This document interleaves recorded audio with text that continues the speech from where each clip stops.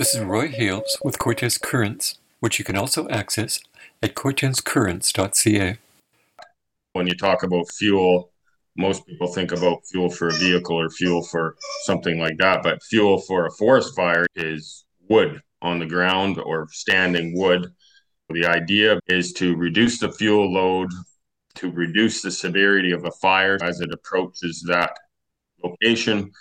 The fire will slow down and most likely drop to the ground because we've opened up the canopy. The danger trees have been removed and the debris on the ground's been removed. So it would be a lot easier for firefighters to make a stand. Explained Tor Ellingson of Reef Point Falling. He was talking about the recently completed Cortez Island Recycling Center Wildfire Mitigation Project. Ellingson was born and raised on Cortez. His parents were Bruce and Ginny Ellingson. His wife, Kate McLean, is from Quadra Island. They have 2 employees, one from Quadra and the other living on Cortez. My wife has 17 years wildfire fighting experience with the provincial government. She started as just a regular firefighter, and by the time she decided to quit, she was an administrator. She was still a firefighter, but she was in charge of the fire. I've been an industry fan follower for 20 plus years. Nowadays, you have to be a limited company. You have to cover your own workers' compensation, cover yourself to work in the woods. Now, I think I founded Reef Point Falling in 2011. I decided after marrying my wife that I wanted to slow down and not work as much as I had, just falling trees. So Kate and I started this company a little over a year ago, keeping the same name because it simplifies things for CB rates and liability insurance and all the things we need to do a project like this. We're actually going to start a new company. We're just waiting for a name clarification, whether the name we want is available or not for a new limited company, because Reef Point Falling, we feel, isn't the best name for fire mitigation company. Sean Koopman, the district's protective services coordinator, emailed that this was the Strathcona Regional District's first fuel treatment program on Cortez Island. Quote, this 4-hectare project was fully funded under the 2021 Fire Smart Economic Recovery Grant, unquote.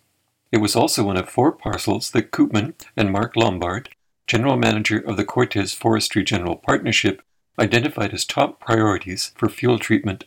There was sufficient marketable timber in Anvil Lake and Carrington Coulter Bay, but the recycling depot was one of 2 projects in Squirrel Cove that were not commercially viable. In an interview last year, Lombard said, there's not enough merchantable timber in there to pay for them. So those ones we're going to get funding for to do those treatments. And we won't be able to sell any logs from those, but we'll make any logs available as firewood. The prescription was done by a registered professional forester. I like that we left all the white pine, which is almost an endangered species, used to be very prevalent on the coast. It got a disease that kills most of it, but some are immune to it. So we left all the white pine. We found 5 or 6 yew trees that we left, maintain the biodiversity. People think the biodiversity is ruined when you do a project like this, but it's not at all. All we're doing is reducing the fuel load and gaining safe accesses for firefighters to get into the area. The area we worked roughly just surrounded the recycling center. I would say about an average of 75 meters, maybe, more or less a circle right around the recycling center with a swamp, one boundary. It's important to reduce the fuel load in the forest. If a fire approaches the center, there's hazardous waste stored there. The idea behind it is to reduce the fuel load, to reduce the severity of a fire as it approaches that location. The fire will slow down and most likely drop to the ground because we've opened up the canopy.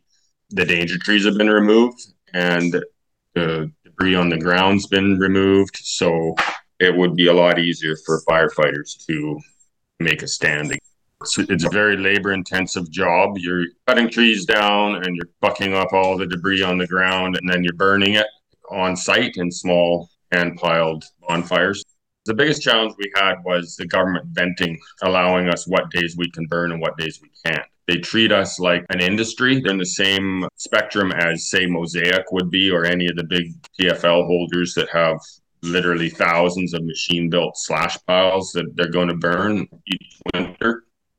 They lump us in with those guys, even though we're just small hand-fed piles. Project took a lot longer than really it should have because of waiting for often 10 days, 2 weeks between days we could burn and the days we couldn't.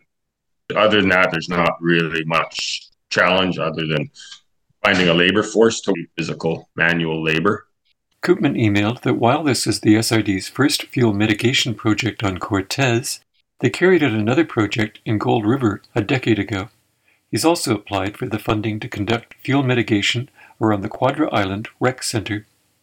Ellingson said he's waiting to learn the outcome of another 3 bids on Cortez Island. One of them is for the Cortez Community Forest, and while he didn't say it, this may be the other Squirrel Cove project that Lombard identified. Ellingson's other bids are for Clahoose Forestry. This is Roy Hales with Cortez Currents. Goodbye.